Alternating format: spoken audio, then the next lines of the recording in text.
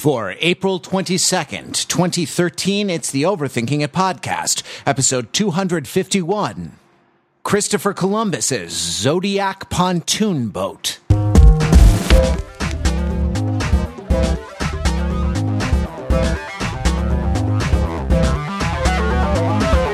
Welcome to the Overthinking It podcast, where we subject the popular culture to a level of scrutiny it probably doesn't deserve. I'm your host, Matthew Rather. I'm here with the panel of overthinkers, including one overthinker who has not been on the podcast in a long time, but we'll get to that in just a second. First, panel, your question tonight: what is your favorite pop cultural hammer? The tie-in will become clear later, but for now, just take it at face value. Think of hammers in literature, in film, in music, pop cultural... In dance. Pop cultural hammers. First in the alphabet, drink. It's Peter Fenzel. No, it's not. No, it's not. Is that really true, man? Oh, no. Hey, first in the alphabet, drink. It's Matthew Belinkie. Should we go back to the beginning? No, we're in. No, this is great. Let's keep moving. I think we're off to a great start.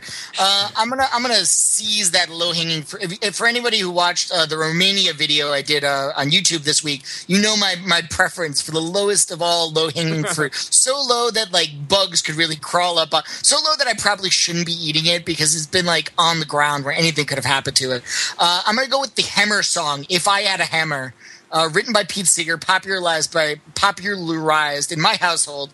You know what? Somebody else pronounce it for me. Made popular in my household by Peter, Paul, and Mary.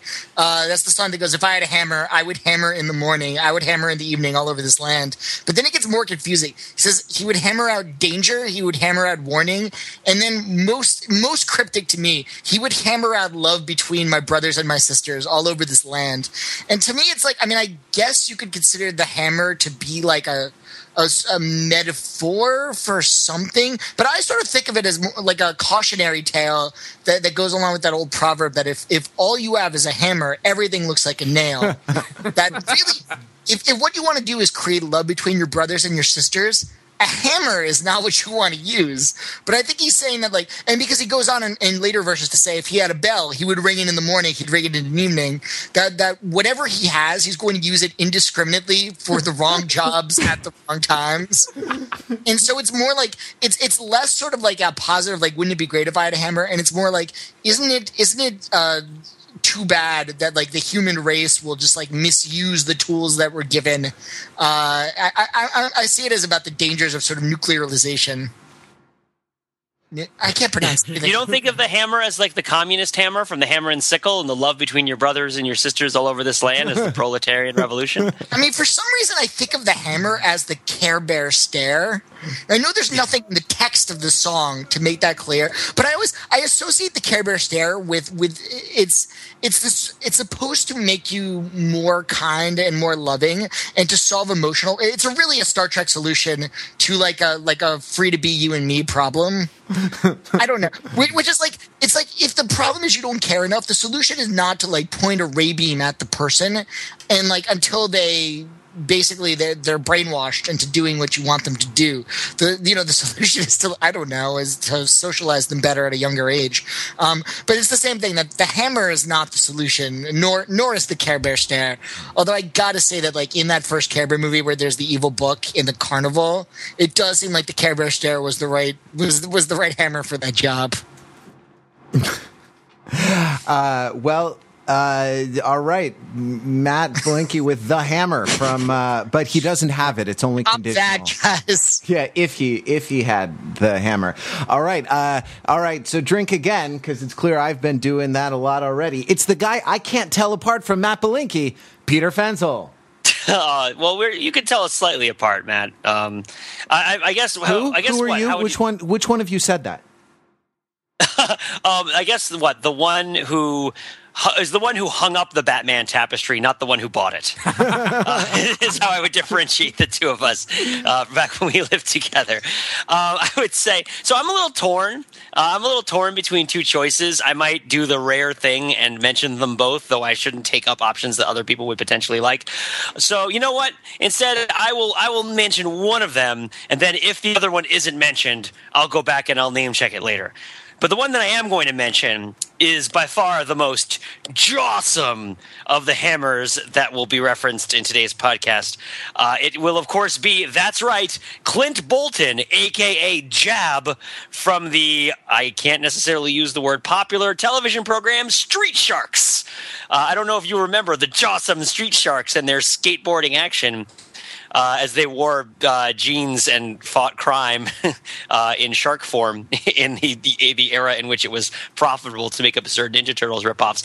But Jab was the street shark who was a hammerhead shark and would use his head that was shaped like the head of a hammerhead shark to bash into things as a hammer, which was why he was called a Jab. Don't try to question it too much. Or actually, I should never say that. Question it a lot. Try to understand how these things could possibly come together as a confluence of details, because it certainly is unlikely.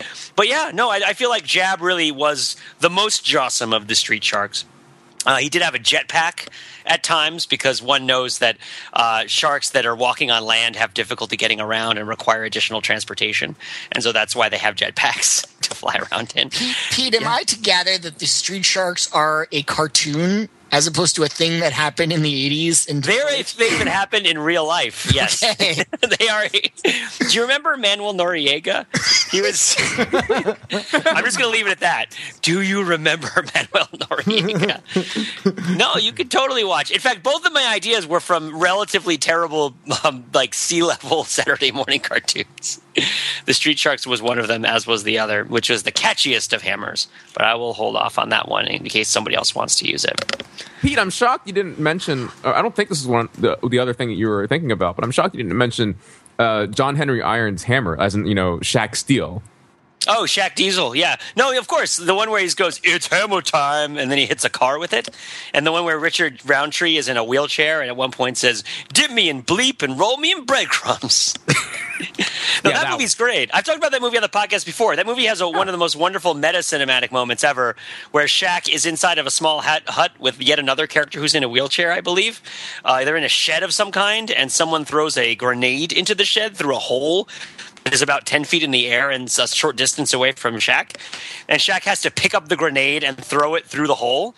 And so, he before he sort of positions his feet, he looks long at the camera with anxiety because, of course, Shaquille O'Neal had difficulty sinking free throws. This was the free throw scene. But if you do go to the Street Sharks wiki page on Wikia, which is the wiki that I am most surprised exists ever, now don't be too surprised because it has very little information about the Street Sharks, but it does insist that there is, although there's no detail on it, that there is a Street Sharks (parentheses 2018) film. So there's a rumor that there will be a live-action movie that will come out in 5 years about the Street Sharks. And it also insists that Josh Brolin will be in it. In fact, there is a page that is just labeled Josh Brolin, 1968 to present, actor from Street Sharks, parentheses 2018.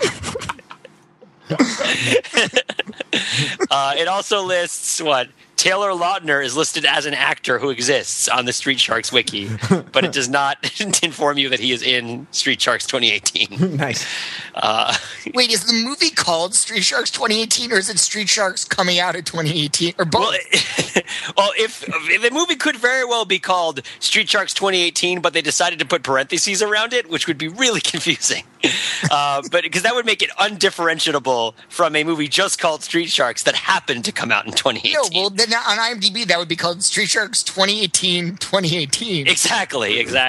Which then, if you did it mathematically, would be something like 400,000, or it would be like it would be at 6 zeros, so it'd be 4 million. It's just that time machine movie with the dude from Memento. Yeah, isn't that like 400,000 years in the future or something? Dude, put that all together, Orlando Jones needs to be in the Street Sharks movie. That's all I'm saying. Because he was in that time machine. Exactly. There it is. Mark Lee next in the alphabet. If I have by now mastered alphabetical order, I think it's Mark, right? Yeah, it's me. Yeah. Okay, you guys might remember a small independent film from 2004 called Team America World Police. I'm just going to do a brief dramatic reading from that, and hopefully you remember the hammer that I'm talking about here. Gary, if for some reason your cover is blown and the terrorists take you prisoner, well, you'll probably want to take your own life. Here, you better have this. Anyone? Guys, remember this is the point where you expect him to hand him a pill or something like that, and he just slides a hammer across the table. Which to me was like the sublime moment of ridiculousness in this movie. That, remember, 2004 is a very different time. Like fresh off the Iraq War. Maybe for you guys, for me, George W. Bush was president. It just like the hammer. I still had most of my hair. The blunt. Yeah, the hammer seemed to that moment symbolize like the blunt force with which the United States went about trying to solve its problems in the world. Much like if the United States, it's at the time the United States' foreign policy was a hammer, and all the problems in the world then seemed to be nails with weapons of mass destruction. Maybe it seemed to also represent like how the experience of terrorism, war, espionage, counterterror seemed to lack the elegance, a certain elegance that had existed in the pop culture around it previously, that perhaps had escalated over time, involving Pierce Brosnan simultaneously having sex with and machine gunning like hundreds of people at once in some of those James Bond movies, which lacked a certain simplicity. More than anything else, just a fantastic sight gag. In a movie full of fantastic sight gags. Yeah. In a movie that basically is a sight gag. Yeah.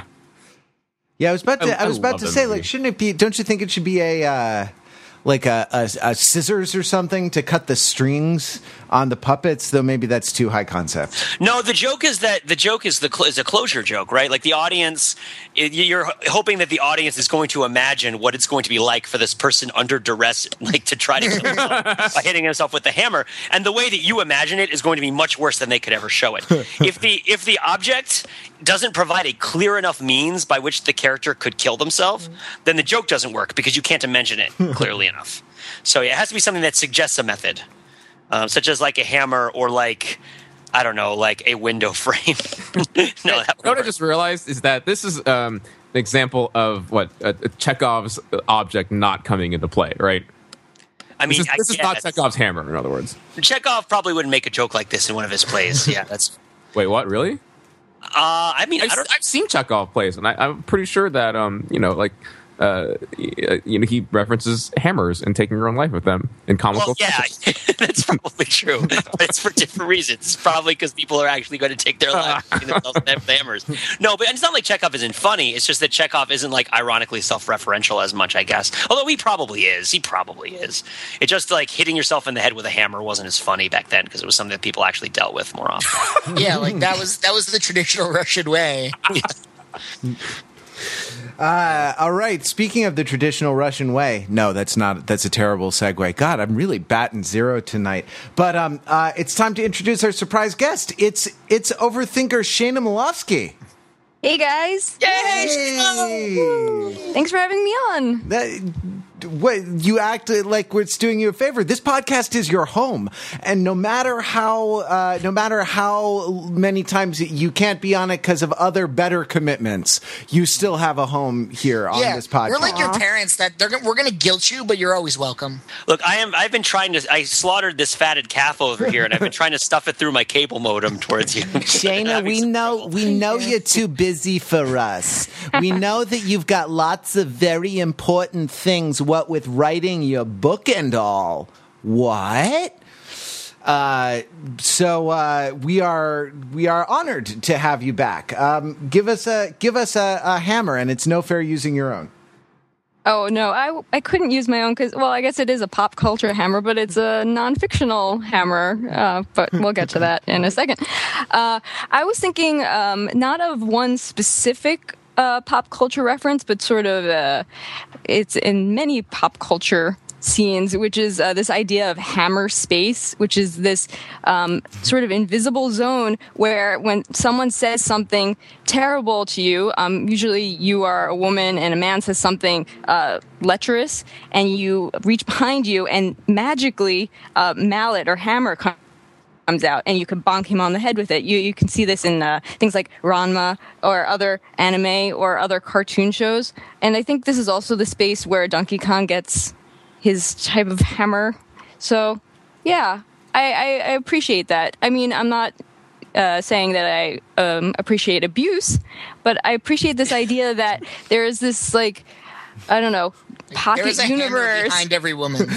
yeah, where just hammers exist, and you know, when you are angry enough, it can just come out of sort of like your spine. I like that, Belinky. Behind every good woman, there is a good hammer. There's a giant cartoon anime hammer. You go, tick. Yeah, it doesn't ever make like a sound a real hammer would make, because that would be disturbing.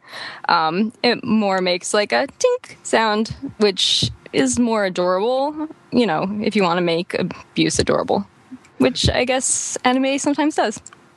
But is there you go. I mean, is hammer space, has that been kind of generalized out to like the larger cartoon or fictional universe where, like, I mean, Bugs Bunny pulls things out of hammer space, and they're not always hammers, right? Like I don't know. I heard once Mike Myers give an interview where he talked about like in comedy, the bottom of the frame was the location of hammer space, and like the whole thing was like pulling stuff up, pulling comical things up into the frame, like a coffee cup full of poo. Well, probably also like almost every first-person shooter video game, right? Where you have this amazing arsenal of about 9 different weapons, from shotguns to pistols to machine guns and rocket launchers, that, you know, just with the tap of a button, you can pull out from behind your back and have armed and ready to go. Or like old school adventure games, like in Monkey Island, you could fit everything into your pants. Oh, yeah. Oh, in Ultima 7, there's this great like hack you could do where you could like carry an entire boat on the back of your, and then like you would put stuff inside of the boat. Makes sense. It's No, like a bag of Ultima holding. 6. Sorry, a boat of holding. Was that too nerdy? Sorry. Plus, Wow, plus you've been away 3. for a while if you think that's too nerdy. Jeez. No, it's, like a red bag. Yeah, sure. I know you've been hanging out with your cooler friends, people who have a positive saving throw against dorkiness. With your Rule Cyclopedia second edition, your newfangled AD&D. Back in my day, there was no A. I use dice that have 6 sides. Just saying. All That's right. Let me roll a d20 to see who goes next. I don't know why I'm still doing the parent voice. It's me. Wow. I rolled a number somewhere between 1 and 20, so it's my turn. My choice is Captain Hammer from Dr. Horrible's Sing-Along blog, portrayed remarkably by Nathan Fillion, by the great Nathan Fillion, and especially his quote when he holds his fists up to Dr. Horrible and says, "These are not the hammer." That is just an indelible moment, and even more indelible is the moment seconds later where he comes back and whispers, "The hammer is my penis." So why are we talking about hammers? We're talking about hammers because Shayna has written a book that has been published, and you can get it in on the internet and everything. Indeed. Yeah, it is.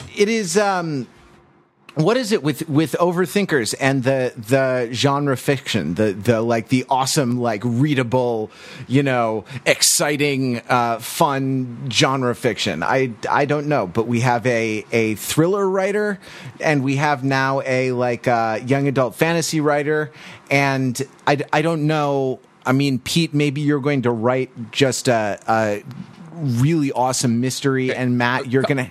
No. Okay, a couple things. First of all, the title of the book is called Hammer of Witches. I'm sure our listeners have been waiting to figure out what the hell sorry. the Hammer Yeah, goes it's about. called Hammer of Thanks, Mark. Witches. And the second thing is Spoiler that alert. Matt Belinky and Jordan Stokes have written a mystery novel. Oh, right, they have written. Oh, no. Right, of course. I forgot, of course, the mystery novel. So I think, Pete, it might be you now to write just the most bodice-ripping romance. Yeah, I was going to say, it's going to be erotica. I hope you're ready for it. But this is not about the erotica I haven't written yet. It's about Shayna's book, which is awesome. The erotica that I have written. Exactly.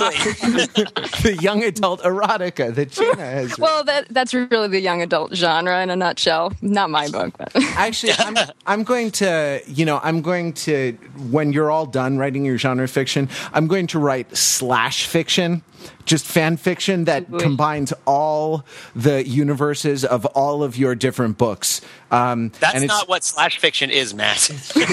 And it's just going to be just dirty characters getting it on from Pete's. I don't know what did we say? You're going to do hard sci-fi. Pete's hard sci-fi, and I'll show you how. We're calling erotica these days. The hardest of all sci-fi. Yes. So we are going to talk a little bit about Hammer of Witches, but in a second, because there are a couple things going on Overthinking It that I want to bring to your attention. One is that the Eurovision series of our videos continues unabated on YouTube. The big news. What's the big news from this week? Oh, the big news from this week is that Matt, I think, actually went outside the studio.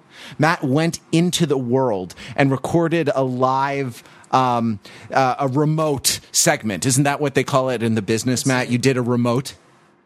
I did. I broke the second one. I walked outside is what I did. Which we have that technology now, apparently.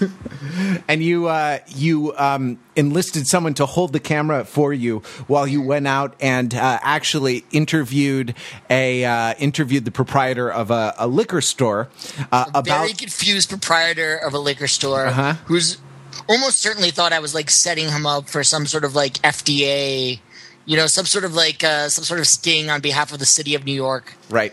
To see if, but I did. It's almost audible. It's fantastic. It's pretty much the single best reason to get on YouTube this week. Right. Interviewing a liquor store proprietor about the Greek entry in Eurovision, alcohol is free, to determine from this fine shopkeeper whether alcohol is actually free. Yes, and I won't give away the answer. But no, it's not. It's not actually free. Spoiler alert: the answer is no. Not if this one plays. Although my N is very small.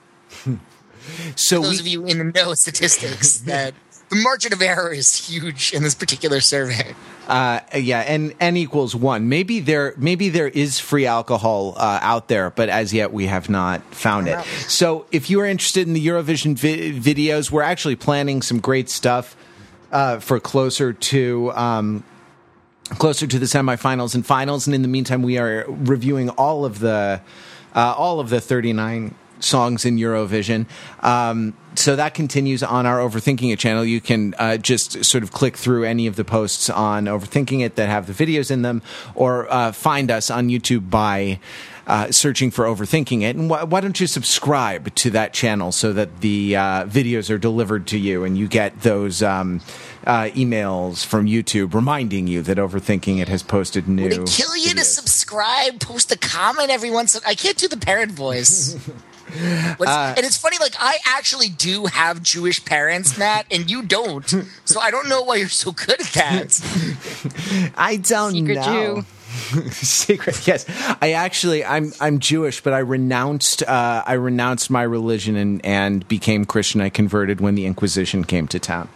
It happens. So beyond that, there's more video going on Overthinking It because we continue our set of Game of Thrones and Mad Men recaps. This has been fun to do, and both Pete and Shayna have been on them. Pete, I don't know, you excited for our recap this week? I am. I mean, we record these on Sunday nights, so I have to catch up and watch the episodes after the fact. But yeah, no, I'm totally psyched for the recap. It's fun to be on camera. It's fun to talk with everybody. And it's fun to see if we can remember the things that happened in the episode of television that we watched less than 12 hours ago. It is fun to be on. Yeah. It's fun to be on camera. And I guess from the recaps, more than anything, we love that people are watching them. It's awesome that we get into comments on the shows, on the posts. The discussions are always really good. We love some feedback on the recaps how we can make them friendlier, more accessible for you. Offering them, one thought that's come up is offering them in multiple formats so that you can get them as video if you want to, stick our YouTube window up in a corner of your screen and watch it, and also get them as audio so that you can download them and take them with you wherever you go. Maybe that's one way we could go. Maybe there are other ways. But so those will go up tomorrow once we've watched some Game of Thrones and Mad Men. We're all pretty excited. We're going to do it after the podcast. And then finally, the last thing is that this Thursday, and that's Thursday, April 25th, all across the country, is the big screen showings of Star Trek The Next Generation, Best of Both Worlds, parts 1 and 2. So that's seasons 3 and 4. And I think it's pegged to them releasing season 3 on Blu-ray, where they have been going through and reposting all of, doing post-production again on all of Star Trek The Next Generation, not just up-converting the old standard def episodes, because those were, those only exist on video at 480i, right? But actually doing new, beautiful 1080p conversions of these, and 1080p is not that far off from a 2K movie image, so they look beautiful up on the big screen. And so in different towns all over the country, Fathom Events is showing these in movie theaters, so you can find the one near you and watch Overthinking It for some details about where to go, where we're going to meet, and where we're going to meet online afterwards to sort of talk about it. Because they're doing these day and date all over the country, it gives us a chance to maybe do some kind of virtual meetup, which is something that we have not been able to do before because we all can't see a movie at exactly the same time. But I think at 7 p.m. local time, wherever you are on Thursday, there will be a movie theater showing Star Trek in Los Angeles. If you care to join me in Los Angeles, we're going to the Century City, the AMC Century City 15. I don't know if any of the rest of you are going or have bought your tickets. But they're going fast, so get them now, and we'll also get some Facebook events and stuff like that. If you are going in Los Angeles, get a ticket in the smaller of the two theaters. The bigger theater sold out, so they opened a second theater, and that's the one that I have a seat in, the smaller of the two theaters, and we can actually in the back row, so we can take over the place and misbehave and show the world that overthinkers are a rowdy bunch. Now, Shayna, I know that you actually wrote an article for Overthinking It about the Best of Both Worlds, Part 1 and 2, called Borgs of Innocence and Experience. So it's a seminal episode in the TNG canon, is it not? Yes, I wrote this a long time ago, so I don't remember exactly what it said, but I believe my thesis was the episode is not really about Picard or Locutus of Borg, but really about Riker grappling with becoming a middle-aged man. And I guess since he grew the beard, he really, felt like he was growing up, and he had to figure out, what am I going to be when I grow up? Am I going to be a captain of my own starship or what? So I believe it was something about that. Maybe. I don't know. Yeah. No, that was it. I reviewed it, and I encourage everybody to review it. I recommend before the, it's kind of required reading before you go to the screening. So that is Thursday. And as if we all haven't become middle-aged since I started doing all these plugs, one more shout out to Jason N from Portland, who an overthinker who just happened to come to Los Angeles, dropped me a line, and we had breakfast, and I asked him about Portland and about whether it is actually like Portlandia. And his answer to me was that Portland is like Portlandia to the same extent that Los Angeles is like Entourage, which is to say completely. So Jason N., safe travels back to Portland. Can't wait to have an Overthinking meetup up in Portland at one of your fine artisanal coffee roasteries or food carts. At some brunch place that we have to wait in line for like 3 days. That's that's true all over the world, though, isn't it? Excellent. So, Hammer of Witches. Yeah, I sort of buried the lead there with the Hammer tie-in before. So, Shayna, as though That's you have feature, not a bug, by the way. Bury the lead. Yeah. Shayna, you wrote a book. Can you say something about your book and what it's about? Sure. It's a young adult fantasy book, historical fantasy. It is about this kid in 1492 in Spain. He gets sort of not involved, but in trouble with the Spanish Inquisition, but sort of a magic Inquisition, and ends up on the run. And there is magic, and there are boats, and there might be some Christopher Columbus, but I'm not going to spoil it for you. Spoiler alert. No spoilers, no spoilers. Sometimes people speak a little Spanish, but not much. And yeah, that you should go buy it. It's available where books are sold, and wait, also Kindle. Wait. So Shayna, you said that there were boats in the book. Like, what kind of boats? Like, are they like boats, or are they boats that have sails, or like Zodiac pontoon boats with outboard motors? Well, all of the above, but primarily there were boats called carracks, which were very large boats, and the smaller ones are called the nao, which is NAO, and those are Portuguese boats at the time. It's very important that you know this because there's going to be a test on it. And these are real boats. These are actual boats you researched that you included into the book. Oh, yes, indeed. I know about the Nina Pinta and Santa Maria, and they weren't actually pronounced that way, but I'm going to say it that way for the podcast. So, yeah. Wait, how are they actually pronounced? I know that, and I should confess that I am halfway through the book on my Kindle.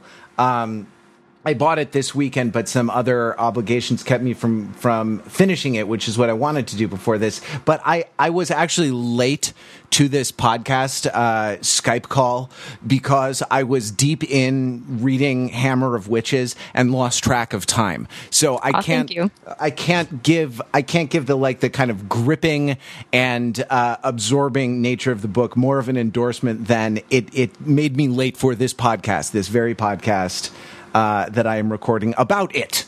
That was really my goal when writing the book, was to make you late to the podcast. So. I do think that all authors have me in mind. Yeah, for sure. But that's every reader's prerogative to kind of think that, and that's the great mystery of literature, that like it reaches across time to kind of speak personally to you. But who did you imagine that you were speaking to? I mean, you call it a young adult historical fantasy, right? Like, do you have a demographic in mind, or is there like this is a question actually not even really about the content of the book, but more about this part of the publishing business that I don't know a lot about, but I'm kind of fascinated by. Do you like pick an age range? How does that whole thing work? Do you have to sell it in a certain way? Oh, sure. Well, for this book, my demographic was really myself at age 14 or 13, being like, what would nerdy Shayna want to have read at this time? However, I was a very weird child, so this might not have been the best audience to be thinking of. So it was hard to figure out where we were going to market this. It's tricky because it's a boy book, meaning, I don't like the term, but meaning it has a boy protagonist, and is more action-y than lovey-dovey. And those type of books tend to be in the middle grade, which is, like ages, 10 to 12. My book is a bit older than that. So, and there's this idea that the young adult audience nowadays is very girls who are interested in sort of romance or love triangles. Also, terrible violence, like in the Hunger Games and Graceling and all that. So I don't know, kind of a mix between the love and the cruelty, I suppose, is what the masses really want. So maybe is the there next book. Okay, so forgive me if I'm wrong. So in the taxonomy of this, there's an assumption that an audience is going to read a protagonist that looks like them. Right, so that boy books have boys as protagonists and are marketed towards boys, and girl books have girls as protagonists and are marketed towards girls. And so you choose the protagonist for your book based on the person that you want to sell it to sort of show them their own face that they're comfortable with. Yeah, well, there's actually been a lot of, not controversy, but discussion in the young adult field about, broadening our horizons and writing about more diverse main characters, especially diversity in terms of race and ethnicity and so on, and also disability or gender, all that stuff. So this book, because it has a multicultural cast, it is published by two books. They are an imprint of Lee and Low Books, which has been around for a while, and they specifically publish books for a more diverse audience.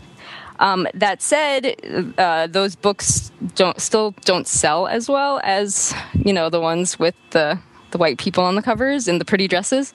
So, New York Times actually had an article about a month ago, maybe a little more, about how there are no books out there for young adults with Hispanic characters in it. And that's not actually true. But I guess the New York Times, isn't, you look at the bestseller list and that's not who you see. Unfortunately, their roommate in college who now works for the publishing house across the street wasn't making it themselves. So that's why I didn't get into the article. That's pretty much, but that aside, because this is an issue because we talk about race and gender and diversity a fair amount on the site and on the podcast too. This sort of consumer culture presents a unique sort of challenge to people who would be sort of intellectual torchbearers, right? Because it's like you don't really have the power to make the top-down decision to compel people. You are all going to read a book about a Hispanic person because it would be good for you, right? Like you want to do that potentially. Like you're like, well, that would be good for them, so we should do that. But at the end of the day, the way that the books are distributed is determined by the money that people pay for them, which is a voluntary choice. And so, as such, if people don't want to buy those books, even if they say that they want to read them, even if they say they would like to see them, and when push comes to shove, they don't buy them. If they don't actually use part of their paycheck to purchase it, then it doesn't get this. Even if it doesn't get made or it doesn't get the exposure to the point where the New York Times doesn't think it exists, right? That's a huge problem because it's very easy to. I don't know. I'm ranting a little bit because I've encountered this across all sorts of different kinds of content conversations. But being in the business, I'm sure you've experienced it just as much. It's like people love to blame the creators of things for indulging the prejudices of their audience, but there's a sort of anthropic principle issue where if that person weren't indulging the prejudices of their audience, they would not exist in terms of how you understand them, right? Like they would not be the person that you are seeing. They would just be someone else because the consumer demand isn't something that you can just pretend doesn't exist. To really thread that needle and present something to the consumer audience that compels them to buy it, that they want to see, that they're excited about, and that also promotes this sort of, something that you think is a good thing to do, that's a really difficult task. And it's much harder than just thinking that it's right or determining that it's going to have, extrinsic or intrinsic value. Sure. I mean, it's sort of a chicken and egg problem because the marketing departments of the big publishing houses, from what I understand, they say, or they kind of have veto power over what books they buy. And if they say, oh, we think our audience only likes this type of book, that's the only type of book they're going to buy. And then they're going to market it for that specific niche audience. If you have a marketing department that says the only thing that sells is romance books with, frilly dresses on the cover, then that's all they will publish. And then you'll have boys say, well, I don't want to read that. And then they don't read. And then, it's sort of an autocatalytic cycle where then they say, oh, well, boys don't read, so we're not going to buy boy books. And, it keeps cycling on and on like that. Tricky. Right. I mean, when I was I'm trying to think, because guys, when we were like 15 years old or so, I don't think I read young adult fiction that much anymore. Right, like I had moved on to so what would be in the science fiction section. Yeah, but it right? didn't. It didn't have. I mean, it didn't exist quite in the same way. The category was very different than now. I mean, don't you remember that like I think that like Harry Potter and the Twilight books and I don't know. I would like to say like Philip Pullman, though I guess he probably was less of a commercial success than Twilight and Harry Potter, right? Like have changed that space to where it's a different thing than it was now. Like I read some young adult books when I was like 9 or 10, and they were aspirational books about how cool it was to be in high school, and the cool things that people in high school did, like playing in bands and stuff. I'm going to see if I can find some Amazon links. Did that happen? Well, I mean, are you referring to Gossip Girl, or are you more of a fan of the Gossip Girl TV show, or are you also, do you have a first edition shelf of all the Gossip Girl trade paperbacks? Have you read the books?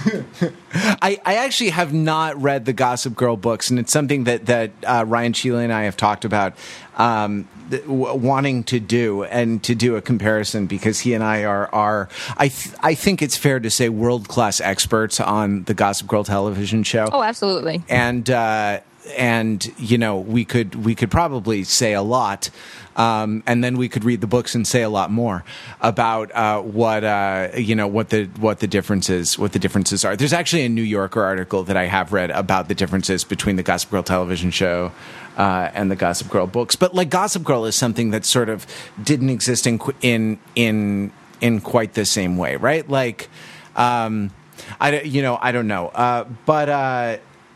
Yeah, I too was on to bigger things. Like actually when I was 16 or 17, 1997 is when Game of Thrones came out, the first volume of Song of Ice and Fire, and I actually for a little while had a first edition of that, which is worth a lot of money now, and I gave it away to a lady and never got it back. Ooh.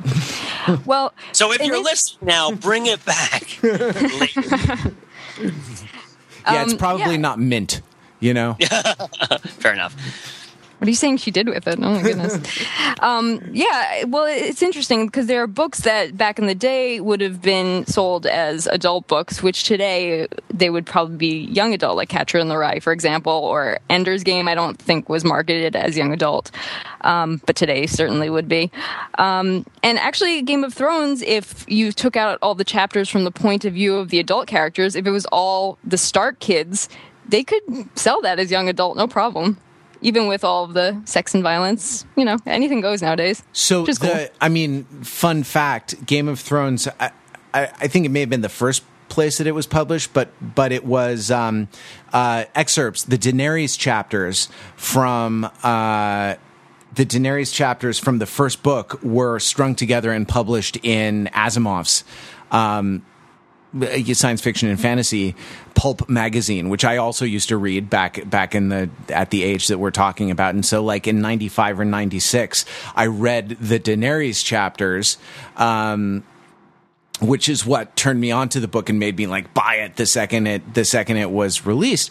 And like that was a sort of a young adult sort of book, right? Like, let's do it. Daenerys is Bella, right? Khal Drogo is Edward, or Jacob, maybe, because he's, associated with four-legged, animalistic stuff and not with refinement and culture.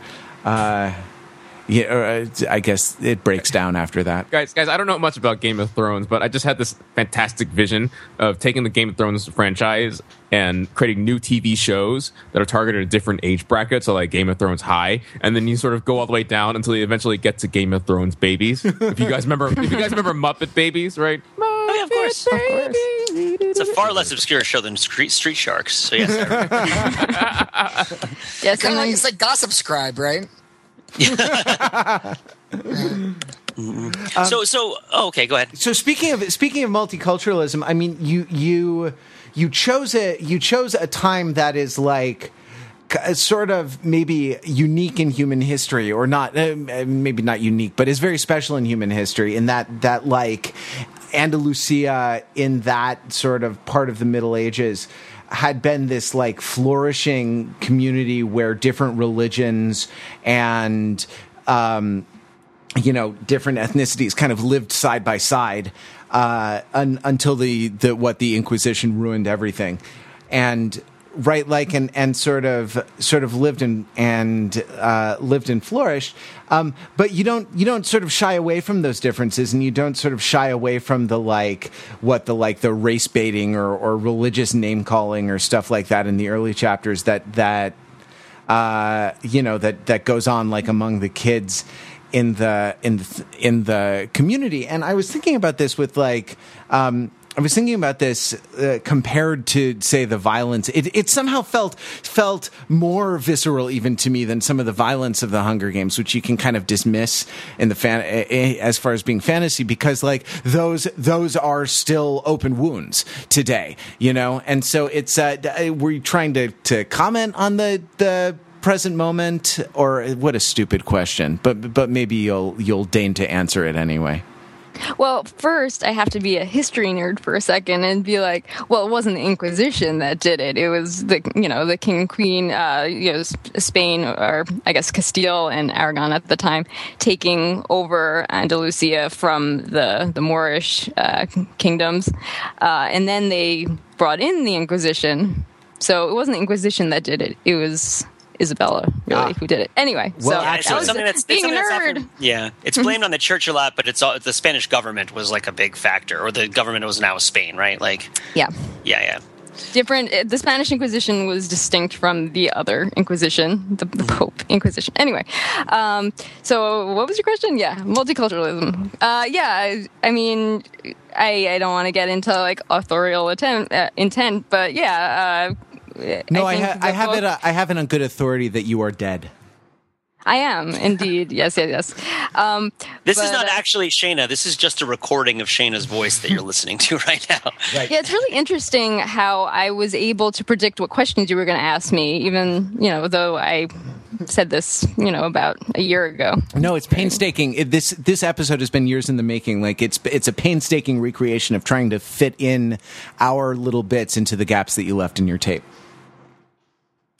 It reminds me of that episode of Doctor Who, Blink. Anyway, reference. Which was brand new when you made this. Yes, it was.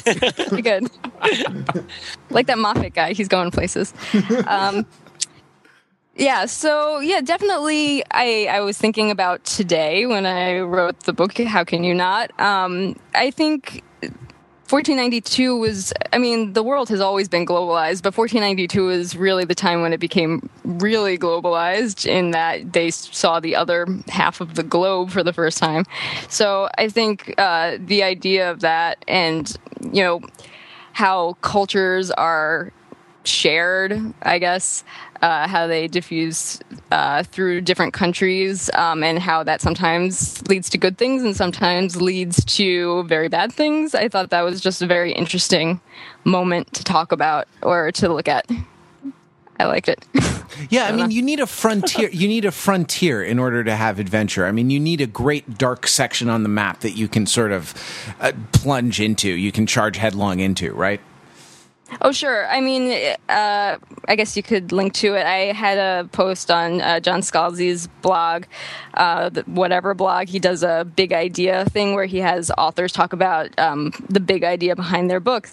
And I'm not going to say this was the big idea I had when I started writing the book, but I sort of overthought my own book and said, this is sort of a book where if you took the regular quest story that you would see in, Lord of the Rings or, I don't know, like the Chronicles of Prydain or something, if you put it in the real world on a real map where the dark forest is the Caribbean, the story becomes really, really interesting from a post-colonial perspective, if you want to be like all academic about it. but also just fun. Well, let's call a post-colonial. You are being sort of academic about it, right? Like that is kind of the attitude of writing the book. Exactly. Don't pretend that this isn't a post-colonial criticism piece. Yeah. Sorry, it clearly is. Yeah, exactly. But it's framed in an exciting story that you hope people will like and clearly people do like. And it's all right. They're dragons. Let me do the advertising. There are dragons, and there's a sea monster, and I don't know. Cyborgs. Yeah. Shayna, at the risk of the book, and as far as at least 2/3 way through the book, there are no cyborgs in it, so I'm not done. There's still a chance. Well, there could be a sequel, Mark. You don't know. Yes. Here's the thing. At the risk of dumbing this whole thing down, I have to ask: are you familiar with the cartoon, The Mysterious Cities of Gold? No. I didn't have cable, so if this was on cable, you should blame my parents. Was it on like really early Nickelodeon, guys? It was, yes, but it's French actually. That's why it's not as well known. I believe. Because you don't know about it, we won't really talk about it. But just very briefly, it starts out in I believe 1530 Spain, and it is a sort of fantasy story about traveling. It's Japanese. It's Japanese. It's not French. It's Japanese. Yeah. Oh no, it was shown on France too. Never mind. I need to watch this right now. They go to the New World, and it's sort of this race to find these mysterious cities of gold. But then there's fantastic elements, such as there's some magic. There's a airplane, literally an airplane that like a magical Aztec airplane that they find at one point. So it is sort of this. But I mean, the reason it sort of popped into my mind is that both the setting being like, that era of Spain, but then also sort of like leaving and the map expands, and that there's this new realm of adventure and imagination and the possibilities, the idea that like, we don't know what we're going to find over there. And that like, maybe if there's sort of like the constraints of the old world are sort of, chafing, you can sort of go across the ocean and the rules are all different.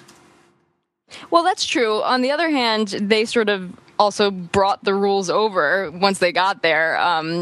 Immediately, they were, I don't know, I forget the name of the document, but they would take out these documents, these formal Spanish legal documents, and sort of stand in the middle of a field and read them out to whatever indigenous tribe they ran into, so they could say, we are the Spanish, and we are here, and we are not going to kill you. We are here, because God sent us, and also, if you try to fight us, we will murder you. And this was all, like, Spain was very legalistic, so they had to, cover their own asses, I guess, and say, we're doing things the way it has been done in Spain for several centuries, and we are bringing that to the New World, and everything is kosher. I guess kosher is the wrong word to use, post-Inquisition, but, so... Which, it's easy to laugh at that, but, like, if we were to go and visit a planet with aliens in it, there's no doubt that, like, there would be protocol to follow. Oh, for sure. I mean, would it be better if there weren't? Would it be better if they didn't have legal? I don't know. I mean, right, in a way it seems laughable, the idea that they would go there and read off a proclamation in Spanish, but, like, what else do you expect them to do? Yeah, it has. It has something to do more with like the self-image of the people, right? Of like preserving the idea of being sort of noble, delivering the savages from savagery rather than being conquerors. I mean, we talked a little bit. Pete and I talked a little bit about the imperialistic project vis-a-vis Rudyard Kipling. A couple episodes ago, and like the idea that the conquered people may not want you there, or the idea that you may not be as welcome. Your God-given civilization may not be as welcome as you imagine it will be in whatever new world you are sort of penetrating into. Not even just that idea, but just the way that experience affects the way that you do things. Sure, right? Like it's like the imperialist also is aware of the fact that what they're doing may not necessarily be what people want to have happen. Right, and so it leads to all these things that are. In a phrase that I know Pete likes to use, that are an exercise in question begging, right? That sort of seek to foreclose the question of whether the enterprise we're engaged in is actually good or worthwhile. Yeah, I think that's a good. I think you can analogize or the Hammer of Wishes, or what the Spanish were doing at the time to what the British were doing. More recently, in terms of the Spanish, not to go off into a historical tangent too much, but when they went to the Caribbean, they said, this is our land to begin with. And they knew that the indigenous people didn't like them very much. But it wasn't like they were viewing themselves as invaders. They were viewing themselves as, this is our land, God gave it to us, and these people who are rising up against us are rebels. So it was very Star Wars-esque, I guess. Yeah, I don't know. Sorry. It's funny that you bring up Star Wars. I have something I want to say about Star Wars, but Pete, why don't you go first? Well, I was going to say, if it's Star Wars-esque, just clarify who is who in the Star Wars narrative. Well, in this case, then the Spanish would be the Empire, and the Taino would be the rebel scum, I suppose. But they weren't, they didn't view themselves as rebels. They said, "This is our home. Like, who are you people?"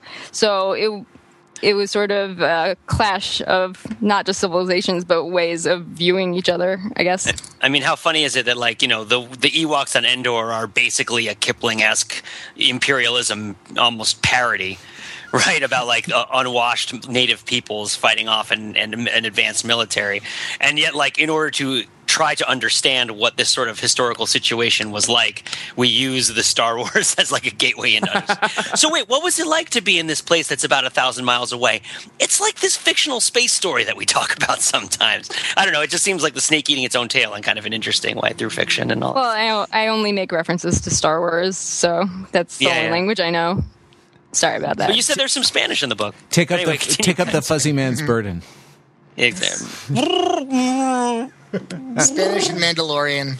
But the interesting thing, like, sort of science fiction fantasy gets called out a lot for being politically retrograde to the extent that it's anti-democratic, and to the extent where these sort of self-reinforcing elites, like, Jedi Knights, rule by virtue of superior virtue, right? Of superior aristocratic standing over less worthy individuals. And in the case of the Jedis, well, they are better, right? They are a better class of person. But that is the story that sort of every imperial, right, every sort of conquering culture has sort of told itself about itself.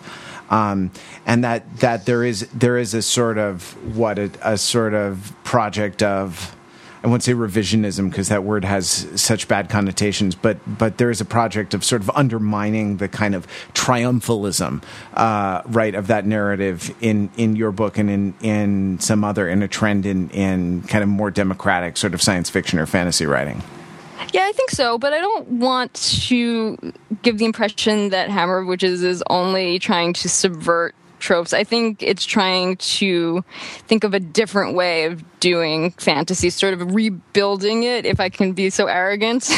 Not that I'm doing it like all on my own. Obviously, there are other, Game of Thrones is undermining the old fantasy stories. Obviously, there are other books that are doing this.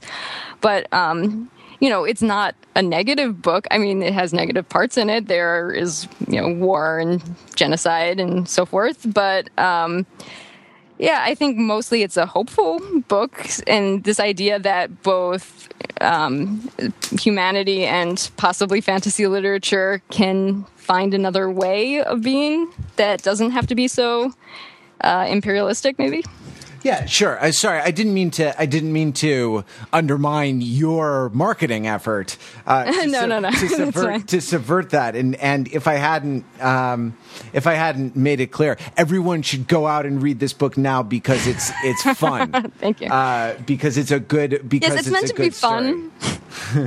Primarily. Yeah, but it's but there is a lot going on, which is part of the kind of the pleasure of overthinking. It's available to the pleasure of overthinking, which not all young adult literature is. Matt, you were steering us away from the whole like imperialism and anti-democratic talk, and to focus on the pleasurable aspects of the work. But I want to take us back there for a moment, if it's okay, and analyze it from a slightly different perspective. When you're talking about the Jedi Knights, and they're like this, elite, this aristocratic elite, right? They have these special powers because they were born with them, and that's a kind of a problematic aspect of a lot of science fiction and fantasy.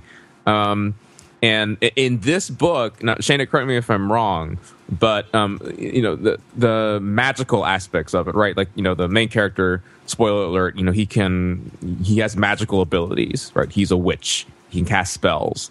But in your book, you go out of your way to say that it's not just like the special chosen ones who are born with that ability, right? It's sort of like anybody can do it. So you're not quite like that sort of Harry Potter model, right? As far as I know of Harry Potter, like you're born a wizard or you're born a muggle and that's it, right? Yeah, it was definitely the magic system was meant to be more democratic. I think the book in many ways is trying to be more democratic, even in the sense of the main character says things which in other books wouldn't be questioned, but then other characters in this book definitely question him very hard and, say, like, why do you think just because you're the hero you can do X, Y, and Z? Maybe you aren't the hero. Maybe you should shut up. I think... I don't remember if I did it on purpose. Maybe I did. I don't know. It's been a while. But yeah, I guess I did think for this magic system would definitely be different from Harry Potter. I've never really liked the Harry Potter. It seems like, J.K. Rowling in the book seemed against this idea of blood purity in the wizarding world, like with mudbloods and so forth.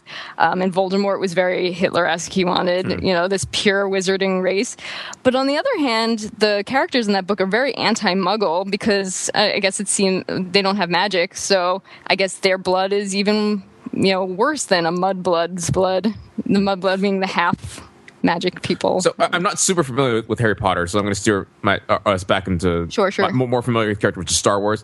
Like the function of the Jedi Knights being super special and having this rare ability that they're born with. When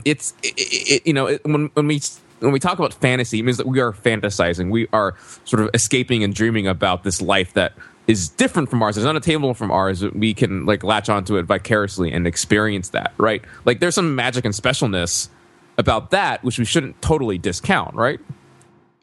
Yeah, sure. Why not?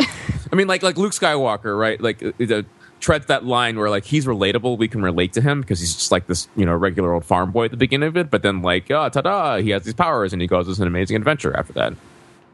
Yeah, for sure. But again, you could definitely flip it around. I haven't read the later books, which I guess may or may not be movies now. I forget if they're basing the new movies on the extended universe. But, you could flip it around and say that once the rebels take everything back from the Empire, they're just the new Empire. So the story of Luke Skywalker is actually the story of how the new emperor got to be the emperor. And of course, it looks like he's a nice guy who, he grew up on the farm.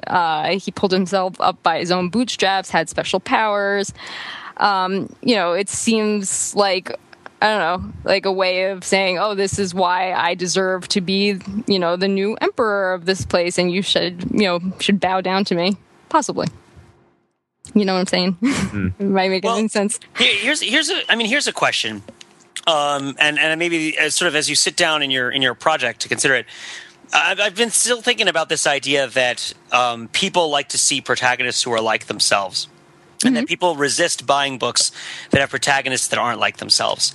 Like Mark just bringing up, like Luke Skywalker, right? Like Luke Skywalker is somewhat of a bit of a, he's a bit Aryan, blonde hair, blue eye, and all that nonsense. Yep. But it's like he's the everyman that we're all supposed to identify with, who makes the rest of the story accessible. And you don't really have an option of telling Star Wars without a character like that in there.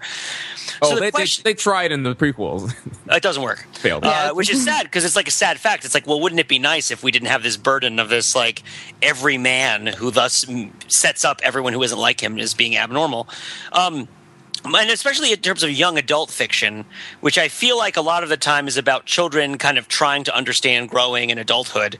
And as such, there tends to be an aspirational quality to young adult fiction where the character has to enlarge in some way, right? Empower, enlarge, embiggen, because it's about growth and it's about puberty and it's about, looking into the other parts of your life where things are going to be more impressive for you than they are now. These are not novels which are about like facing death in the sense of like inevitable death, right? It's like maybe there are some in the young adult genre, but I suspect most of them are not like sort of these heavy duty novel kind of things. I mean, I say heavy duty in the sense of tone and in the sense of like happy versus sad, right? So there is because of the people who are reading the book, the reason that they are buying it, there's a really strong tendency within the genre to have these characters who look like you get awesomer and better. Which at the same time is sort of about aggrandizement, and particularly about in the way that people group themselves versus others.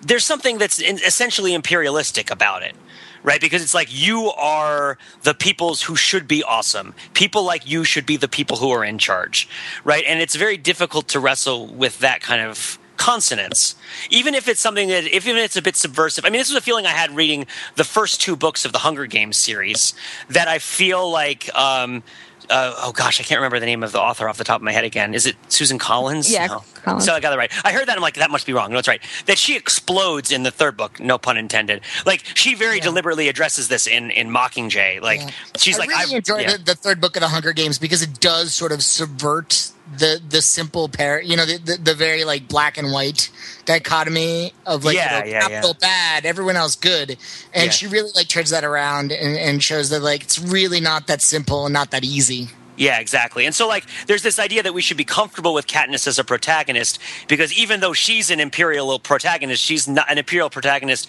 of a sort other than the ones that we currently don't like.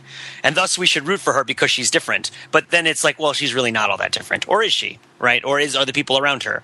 So, like, how do you approach this question with your protagonist? I mean, you're a woman writing a boy book, right? And it's like, and you want to also sort of subvert this political discourse of people who have traditionally been called powerful, and you want to sort of change that and reinvent this genre so it's less problematic from a political standpoint, but you still want it to be fun, and you want it to be something that people want to read, and you want it to engage people of this particular age group. So, like, I mean, how do you even approach these questions? It seems like it's something that would drive me crazy. Well, I mean, ideally in any book, not just this book, when someone gets superpowers, usually, or ideally, that makes their lives more difficult, not easier. So that would be a way of making it more fun because it creates more conflict. And I mean, yeah, it's a tricky balancing act. I hope the book is fun.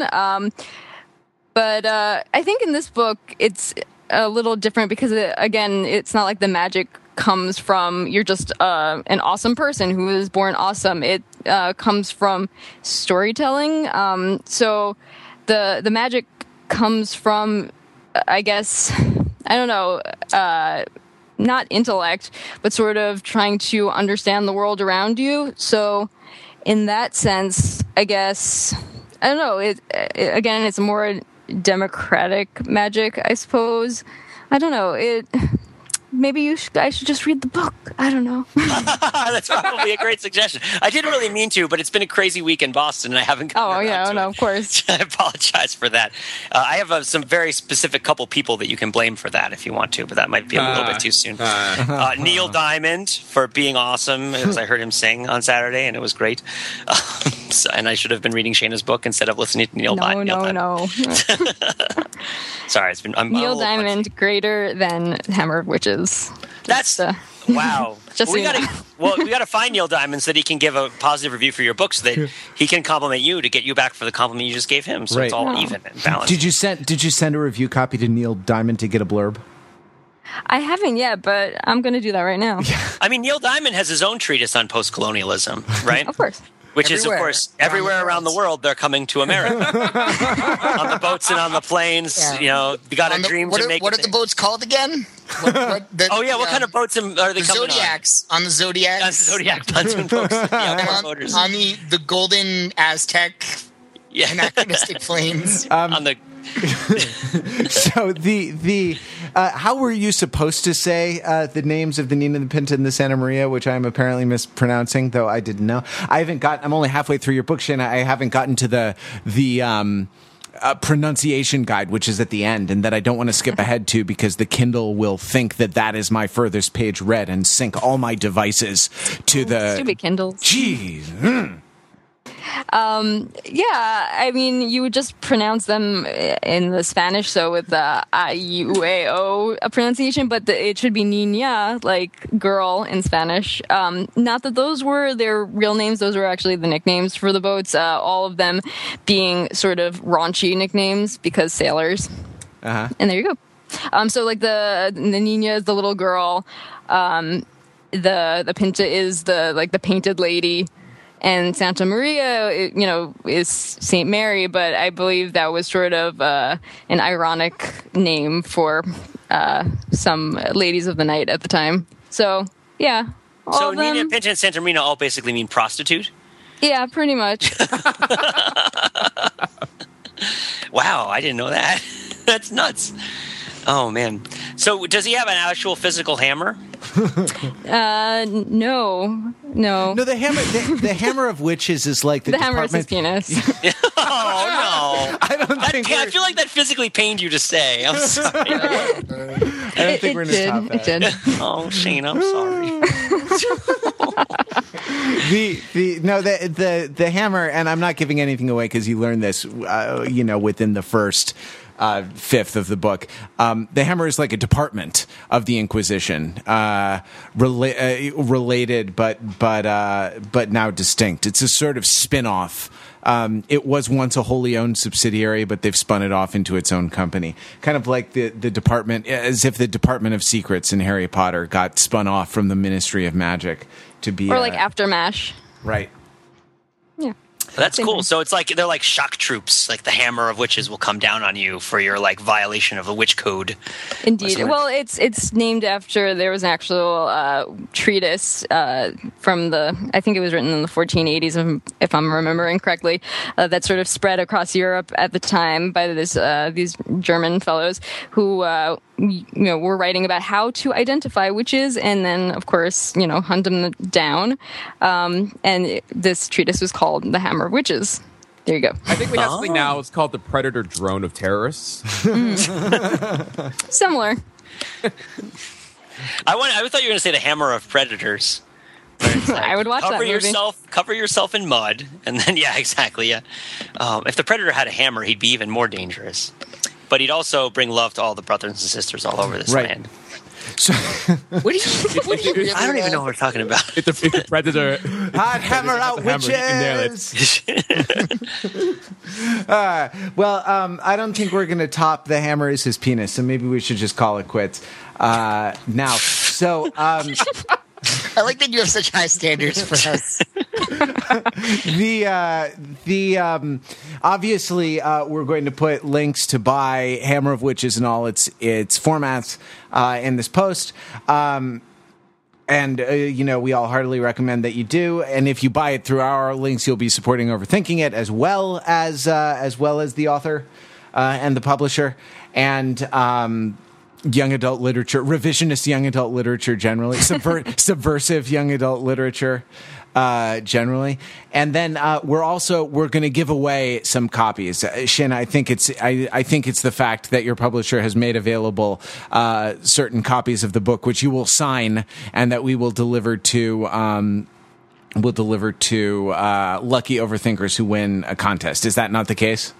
That is certainly the case. So we will we'll have a post later on in the week about exactly what the content what the content of the contest is. Wow, pulled that one out. And the details will be in that post. So that's excellent. Thank you very much, Shana, for coming back. I hope this is not. I hope it's not as long as it's been till you come back. Oh, well, it was a lot of fun, and thanks for doing this. Cool. Of course.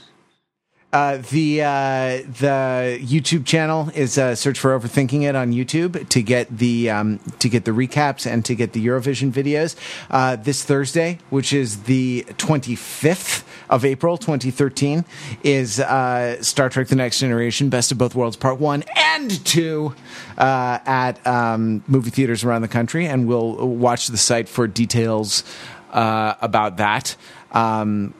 On the site for details about the various physical in-person meetups and the various virtual meetups. I will be in the back row of the AMC Century City 15 here in Los Angeles. This podcast will return next week.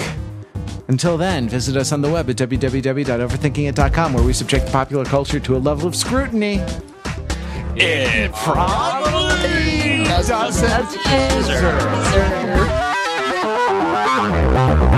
The hammer is my penis. No. Jewish mother now.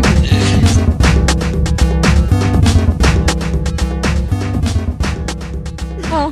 So who remembers this Saturday morning cartoon? Hammer Man, Hammer Man, Hammer Man.